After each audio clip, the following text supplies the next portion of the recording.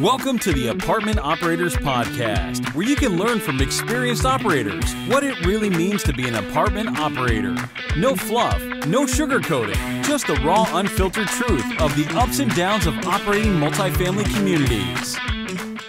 Hey everybody, Joseph Guzman with the Operators Podcast, and today we have Brian Murray. Brian is a published author, a very successful one. We'll put a link in the show notes to his awesome book about apartments. It's called Crushing It. And thank you for joining us today, Brian. Thanks for having me. I'm really excited to be on your show. It's all of our pleasure here. Why don't you give a few minutes to the audience so they'll know who you are, what your background, and what you're doing today? Sure. I started my apartment investing back in 2007, so it's been 12 years. I was actually working as a teacher at the time and trying to figure out a way to make some extra income. And I'd always been interested in real estate. So I got out there, started looking at properties, and started slowly looking at bigger and bigger ones. And I actually made a little bit of an unusual start. I jumped in with a pretty large office building right out of the gate. And I did self-manage, and I really had no idea what I was doing, but I figured it out as I went. And it took me a couple of years to turn that property around. And but I learned how to add value to properties. I learned how to manage properties, and I started buying additional ones. And I did the same thing. I bought retail, and then I started buying multifamily, and more we've been moving into multifamily. So at this point, we've got a pretty large portfolio. We're based out of upstate New York. About 2/3 of our properties now are multifamily. And we still operate all of our own properties. The other thing that's probably a little bit atypical, we actually don't have any investors, so we haven't raised outside money to this point. Looking to the future, we've reached a size where it's become harder to grow organically and maintain the growth rate that got us here. So we may be raising capital in the future, but for now, we're still haven't taken outside money. Awesome. Well, thank you for that. And you mentioned that you self-manage, right? That's one of the questions we ask all of our guests. Do you self-manage or do you use third party? What led to the decision to self-manage? Well, I think it was by necessity. You know, I'm not in a very large market, and the very first property that I got, I assumed the mortgage on that property. That's primarily how I got into a sizable property without having a lot of money to put down. And the lender at the time insisted that as part of the conditions of assuming that I did find a property manager, and I looked really hard and I just wasn't happy with the options I was finding. Eventually I settled on a property manager from outside of the area who basically agreed to do our bookkeeping and allow me to manage kind of under their umbrella. And we kept that arrangement for a couple of years, and they just charged a nominal fee. And at that point, I reached a spot that I could refinance that mortgage and get rid of them, and I've managed ever since. But even when it was under their umbrella, I was pretty much doing everything. So yeah, that's kind of the backdrop in terms of how I ended up doing that. It really weren't options that I was particularly happy with. And what if there were options? Would you still make the same decision? Well, knowing what I know now, I think I would. The challenge is what I've come to find out is you just can't expect someone else to manage your property the way you would. There's really no substitute for that. Even when you find a good property manager, and when you do, they're worth their weight in gold. But you know, it's a challenge. No one else ever going to look at a property quite the same way as an owner will. And I think even in situations where in the future I may be using third-party property management, I'll expect to keep a close eye on things because I think that's necessary. Yeah, I agree with you 100%. I think it's worth repeating the statement of nobody's going to look at your property the way you do. So we work with third-party property management, but we keep a very close eye on everything. We look at the reports. We talk to the people in the field. We do surveys direct to the residents, right? So we keep a very close look because I like to say that you make your money when you buy, but you lose your money on operations, right? So that's why it's important to keep operation tight, regardless of who's managing. Yeah, So I think the other thing that's worth mentioning is that if you do want to have third-party property management, you're going to be able to manage those third parties much better if you've got a little bit of experience doing it yourself. And I think a lot of people they look at it in reverse. They say, well, I don't know how to do it, so I'll hire somebody and then I'll learn. But I would actually encourage people to flip that on its head and say, I'm going to dive in there and I'm going to learn it so that I can manage property managers well down the road. yeah, I agree with that. I'll just put one caveat. It works well when you have a 10, 20 unit property, but if you're jumping in on your first transaction to 100 plus, I wouldn't try to self-manage that one. That's true. A lender might not let you. Yeah, that's a different conversation, right? Yep. Um, Yep. so, how many units total right now do you have under management? We've got around 600 residential and about another 100 commercial. So we're around 700 total in the portfolio. What would you say is your biggest operational challenge these days? Because 600 plus 100, that's a sizable operation. And I'm sure you have quite a few people working for you. What's the biggest challenge? I'd say the biggest challenge is just, it's not even unique to real estate. It's finding good people. It's people management. It's dealing with all the drama that comes with that. I think that any business owner out there can probably tell the same stories, whether they're in retail or real estate or something completely different. Once you've got that many people, there's just a lot of headaches that can come with that. And I feel very fortunate. I feel like I've got a pretty good team, but we've had turnover and had the same experiences that other business owners have. And in property management, you get you have by necessity quite a few hourly workers, and sometimes those positions tend to have higher turnover. Yeah, it's interesting how your challenges are very similar to our challenges. Even though we use third party, we still have challenges with hiring and finding the right people and the high turnover. So that problem exceeds having a third party manager or not. Granted, they do a lot of the hiring and they deal with a lot of the drama, but it's still part of our operation and our outlook at things. So if you don't mind, let's take a couple of examples of properties that you had in the past. If you can share one win and one horror stories, because I'm sure you have those. Everybody have those. Yeah. Gosh. Well, maybe I'll start with a horror story because there's more to choose from. No, we've have our share of, what I tell people is we're making mistakes and learning things every day, and we have our little wins every day, and some are bigger than others. It's just perpetual. And so there is a lot to choose from there on both sides. I would say one of the biggest mistakes we made came right on the heels of one of our greatest success stories. So we had two different multifamily properties that we purchased at auction, one right after the other. So the first one that we purchased at auction, I actually chronicle that one in my book, and that was a very distressed 5-story multifamily building. The apartment building was it really was in rough shape. The very dark interiors, the lights were smashed out. There's a lot of drug activity in there. It really had been let go pretty bad. And, we were able to step in, take that property over. We actually temporarily relocated our management office into the building because I knew that there was a lot of tendency to kind of look the other way and not want to deal head on with some of the things that were there.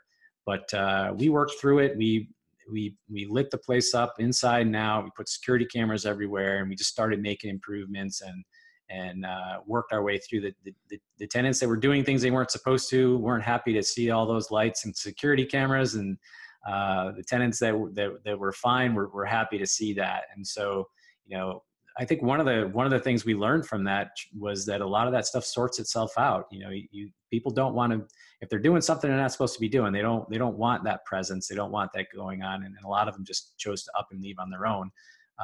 It wasn't all that smooth, you know, that we definitely had our challenges, and I walked through that, but it was a great project. And, you know, we were able to, create a property that was valued at more than, you know, when it was appraised, we refinanced it a few years after we bought it, and it appraised at more than double what we paid for it. So we were very happy with that. But you know, that project was underway and going well, and everything looked good. And we had another opportunity to do a similar one, and we did the same thing. We went in, we bought it at auction. It was distressed. But in this case, we learned a really hard lesson, and realized how fortunate we were with the first one, that when we got in and we started doing the work, we kept uncovering things behind the walls that we hadn't been aware was there. And we ended up tearing everything out. We didn't anticipate that. We completely gutted it and ended up putting in all new mechanicals, and even making some structural repairs, and had some environmental remediation. It was pretty much anything you could think of that could have been in there, hidden behind those walls, was there. We powered through. We got the project done, but it had that one had a main building with 20 units, and it had it was an older building, and it had an old carriage house out back that had another 8 units in it, and we ended up tearing that building down instead of continuing to hemorrhage money into that project. In the end, it's a beautiful property, but I don't think we'll ever get back what we put into it. Yeah, so really great lessons here. I wanted to dive into some of them a little bit. The first one, you decided to move your office into it, and I want to learn a little bit more about that decision, because I do believe that proximity is power. And I kind of made it a little bit of, you made me laugh a little bit with the, once you put the security lights and all that, it's kind of like when you shine a light on the dark corner, usually all the rats run away, right? That's right. So what led you to move your office in there, and how do you think this would end up if you were not physically in the building? When we realized we won the auction, I still remember sitting down in a conference room with my team and talking about our options and how we were going to handle this. And the unanimous consensus around the table was keep the property manager on. This is one we don't want to manage ourselves. And that's right then I knew that this wasn't going to work. So I don't normally do this. I weigh the input from my team very carefully, but I actually put my foot down and I said, no, this needs a complete overhaul. We need to be doing this. We can't do that. That's the easy way out. It's not the right way to do this. It's not going to be successful unless there's a change. Seeing how, what I saw in that meeting was an aversion to confronting things. That there was going to be conflict. It was going to be uncomfortable. There were too many excuses that people would have to work on something else or look the other way or procrastinate when there's something that challenging. And I felt like physically locating ourselves in the building made that impossible, because everything was right there in your face. You would see the tenants, you would see what was going on. The good tenants would walk downstairs with concerns or complaints and speak right to us.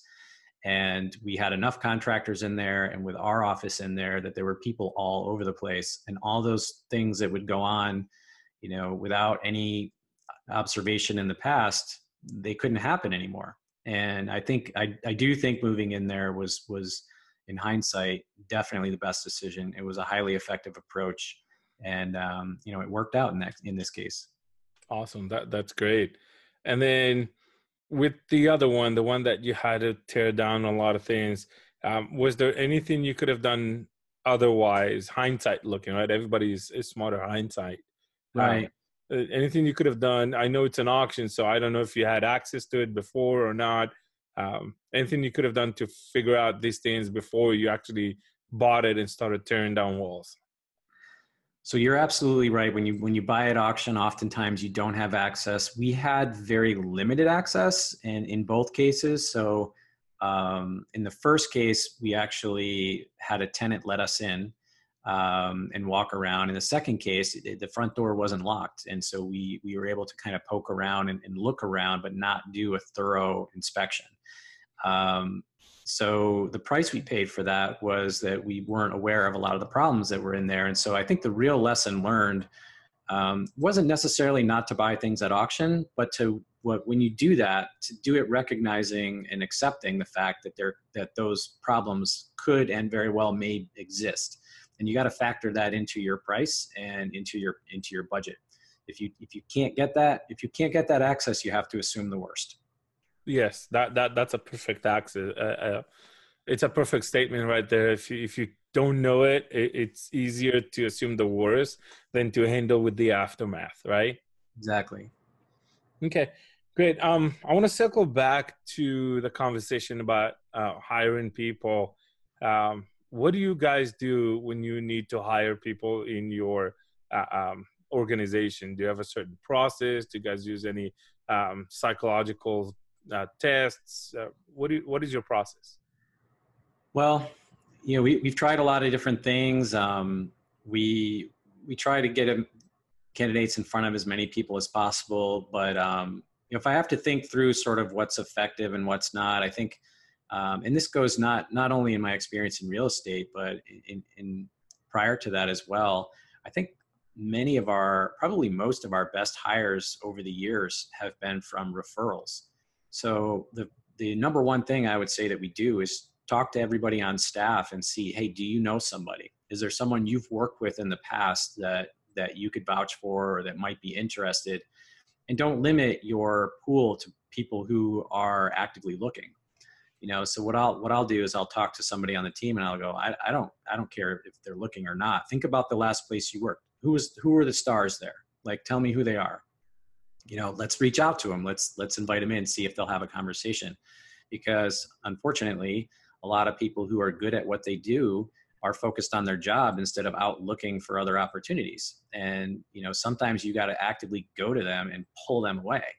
And so, it's kind of like finding properties, right? Like, not all the good properties are for sale, but everything's for sale for the right price. So if you go and knock on a door and you talk to somebody just because they weren't planning to sell, you may have planted a seed. They might come back to you later, or they might actually engage in a conversation on the spot. So I think employees are really similar in that respect. That's a great tip. Thank you for that. So we have in our industry, we have a lot of compliance regulations, fair housing rules, and so on. How do you keep your team updated and up to code, if you want to call it this way, with all the regulations and compliance? We've got a great property manager who stays on top of that stuff for us. And, she will educate new hires. We've had a professional come in to deliver a training to staff. And, we try to do the best we can with that. Are you using any certain system, or you're just keep training every once in a while to make sure everybody is current? Yep. Yeah. Just keep everybody trained. Okay. Do you do any fee management for other people, other owners? No. Just our own properties. Yep. Yeah. That makes sense. Some people do that. I honestly find it really challenging to think about managing other people's property. It sounds like a lot of work and not a lot of gain. So, yeah. Sorry. Yep. Oh no, yeah, a lot. There's so much that goes into it. I think it's money hard earned. So I think there's if you're going to manage properties well, I think you'll have a lot of business for yourself. In my opinion, probably the best reward for that could be leads on properties that you might eventually acquire yourself. But the margins are narrow, and it's definitely not a part of our business that we're looking to grow. Yeah, that makes sense. So do you do any special events for your residents, or any like pool parties, or I don't know, some people do donuts in the mornings, and what do you guys do for your residents? So That's not something we do really in our properties. I know that that's done more widely. We really haven't gone in that direction. Most of our communities are not A class or even B class. It's mostly, I'd say, C plus communities, workforce housing, and it's just not something we've had to do, and we're content to not spend that extra money doing that. Okay. Well, C-class residents like parties too. That's true. That's true. There are a lot of things they like. We're not going to pay for them all. Yes. Um, just a little tip from our operations, right? We have C-class properties too. And when we want to do like a pool party, something like that, we reach out to vendors in the area, and they usually come in and sponsor, or they'll bring a booth or something. They'll donate presents, like gift cards and stuff like that. So you can do these things on a relatively low budget, and it's definitely helping with the engagement with the residents. So if you guys don't do events or stuff like that, do you have anything you do to keep retention high? I would say that the number one thing we do is we've developed a reputation for great customer service and taking care of our properties. And in the communities that we operate, people recognize that if they want to live someplace where it's going to be well tended to, and if they have any concerns, they're going to be addressed. That's what sets us apart from the competition.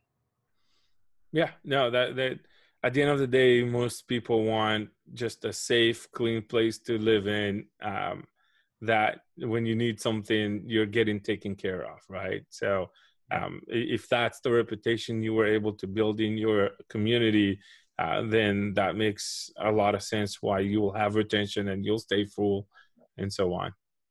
Okay. So what about that? Sorry. What about value add projects? You mentioned the one that you have in your book, and you mentioned the one that was not so great. So when you look at a project that is a value add, how do you approach it? How do you decide what's worth it, what's not worth it, where you should spend money, where you should not spend money? Help me with what goes through your head. Yeah, I think a lot of it's based on experience, but we'll look both at the income side and at the expense side very carefully. And there's just a lot of opportunities usually surrounding the rent, particularly. I would say, like, even to raise it up a level, the best value add properties are, I would say, properties that are poorly managed. And so the more poorly managed the property is, the more excited we get when we look at it. And that's often an inattentive owner. It's usually third-party management. It's often somebody that doesn't live nearby or ever visit the property. It might be out of touch with the local market conditions. So I know one of the most common ways to raise value would be to raise rents, but honestly, just as often we go into a value add project and lower rents. And you don't really hear people talking about that, but it really depends on the market you're in. So if you're in a high growth market and you're fortunate enough to be in that environment where rents are rapidly growing, you're much more likely to raise rents. But if you're in a slow growth market or even a declining market, a lot of times the rents that the owner might be charging are too high. And so if you can, for example, lowering rents by, say, 5% might result in a 10% increase in occupancy. And then you're driving up your rental income by lowering rents. And so there's been a number of occasions that's worked well for us, that we'll actually go in and actually we're actually working on turning around a project right now that had about 55% occupancy. And the first thing we did is we went in and we slashed the rents because the owners were out of touch with the local market. They didn't really understand that, hey, the rents were way too high. And we bought that project November 30th, and we are 4 months later or five months later, and we're up in the upper 70s in terms of occupancy. And the number one thing we did was to lower rents. But we're always looking at expenses as well. We want to try to make investments that are going to be long-term, not afraid to spend the money up front if it means it's going to hold expenses down longer term. So, and that there's dozens and dozens of areas that we would look at with something like that. So yeah, just looking at all opportunities on both sides, both the income and on the expense side. Yeah. So thank you. I think you had really good points in that. So I want to kind of reiterate a couple of them. The occupancy versus rate is always a balance, right? They both pull different ways. The higher the rates, the lower the occupancy, and so on. A common mistake I've seen people do in their underwriting is finding a property that is occupied higher than market, right? So if, let's say the market is at 90%, the property is occupied at 95%, but the rates are below market. And in their underwriting, they underwrite that the rates will go back to market, but they don't bring the occupancy back to market, right? And then that's double dipping, and you can't really get that. So I think your approach of let's put the rents a little bit lower so we can get the occupancy really shows the understanding of these two are pulling in different directions. Exactly. So that's great. And definitely having occupancy means there's more income coming in, which allows you to do more with the property. Can you give us, 3 top ways to reduce expenses? Stuff that you like to do? Wow. There's a lot to choose from. One of them I mentioned already, which is the cameras.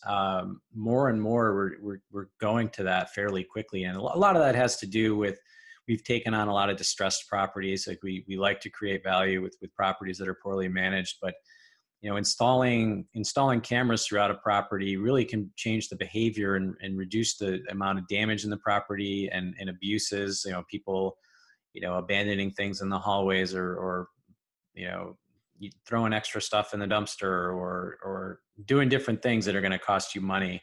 And frankly, it discourages the tenants who are bad tenants from living there. So, early on, putting those cameras in, I think usually gets us over the long run a great return in terms of driving down expenses. One that I learned a lesson on took me 10 years to figure this out. But we went through and different times we've made, we make a lot of insurance claims. And what I began to realize is that so often when something would happen at a property and we would go and we would say, well, what's the damage? And we would talk about whether to submit the claim or not. And I just began to realize that over time, we really had determined that pretty much any claim less than about $15,000 wasn't worth it to submit because our insurance rates would go up and we wouldn't end up ahead by submitting claims that were that low. And so at a certain point in time, I realized that, hey, we basically stopped submitting insurance claims for less than between $10,000 and $15,000, yet all of our insurance deductibles were at $5,000. So we went back through and raised all of our insurance deductibles up to anywhere from $15,000 to $25,000, and we saved our company about $100,000 a year. Making all those changes. So I think that's talking to investors, especially ones that are starting to build a portfolio and have enough doors to weather the storm, enough reserves to weather the storm if they need to come up with an unexpected $10,000. They might want to take a look and make sure that they've got the right, and they're not overinsured, paying for coverage that you don't need, because insurance costs keep rising. And one way to get those rates down a little lower is carry a high deductible. That's a fantastic tip. I've never heard that one. So this, there, like I said, there's just dozens and dozens of different things that we do. One thing that's a little unique that we do, and almost every property we buy, we end up when we rekey, we always take the locks out of passage knobs on the doors. And what we realize is if we only have a deadbolt on all the apartment doors and we don't have keys in the passage knobs, the lockouts practically disappear. It becomes practically impossible to lock yourself out. The most common lockout is when you've got the passage knob locked on and you walk out and then you close it and you realize you don't have your key. Yep. You can't lock your door unless you have your key from the exterior when you only have the deadbolt. And I would say almost every apartment community that we've acquired has had the locks in the passage knobs, so we'll eliminate that. And so we're always trying to think of things little things like that pay you back later. And like we don't like to see garbage disposals. And so what do? We instead of fix them, we just take them out, unless it's required, by whatever water sewer district you're in. But in the cases that we haven't had anything that's obligated us to keep them, and the tenants don't seem to care, so we'll take those out. And then because there's certain things that just end up taking a lot of labor, like yep. Whether it's ice makers or there's just garbage disposals. There's certain things that tend to break and can be expensive to fix. So we try to avoid those. Yeah, so that's great. We do the same with the garbage disposal, but not in all of our communities, right? Some of the communities are a little bit nicer, and the people want the garbage disposals. In the lower end communities, people don't care, so we just eliminate them. We haven't done that, but I've seen some owners, usually it's in the C- kind of class. They take away the dishwashers because the residents don't use them. They use them as cabinets. So they just store stuff in them. So they started eliminating the dishwashers and put in just a cabinet in there. Okay, great. So if you went back in time to Brian in 2007, what would be the best advice you can give? Oh, well, I would say set your fears aside and stop worrying that you might make mistakes, because you're going to, but that's okay. What does our friend Rod Khleif call them? Seminars.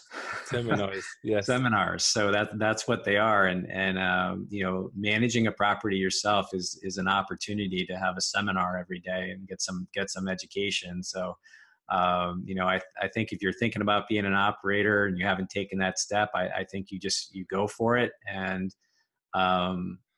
to be successful, I think I would say two things to keep in mind. One would be try to be as proactive as you can instead of reactive. I think property managers tend to fall somewhere on a spectrum there, and unfortunately, when budgets are tight, you find yourself always reacting. You're always like trying to solve problems, and then that doesn't leave you the opportunity to get out in front of things and to try to push as hard as you can to stay on the forefront of being proactive and preventing the problems from happening to begin with.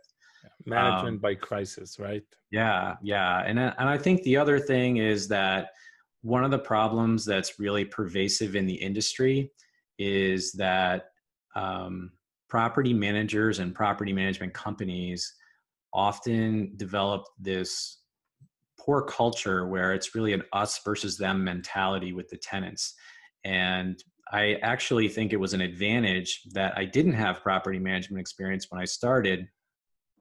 Before I was teaching, I worked in a customer service area in a technology company, and I just had that mentality that, hey, these are not tenants, they're customers, and they are the ones who's paying the bills, and we're providing a service for them, and you have to think about them as customers and you have to treat them that way. And it's a challenge. I've hired people who have experience in property management, and it's, they often have that us versus them mentality. I have to make sure that that's not carried into my company. You want to create a culture that's service oriented, and if you can do that successfully, that gives you a competitive advantage. It's not easy to do, but yeah, just think about your tenants as customers, because that's what they are. Yeah, I know that's another great gold nugget in this show. Um, we don't call them tenants; we call them residents, right? And every time I get a chance to talk to our on-site staff, I keep reminding them that the people that pay their salaries is not the property management, it's not me, it's the guys out there in the units, right? So I tell them it's like a JC Penney. You walk in and you walk by an associate, they'll lift their head, they'll smile and say, "Hey, can I help you today?" Right? Did you find everything okay?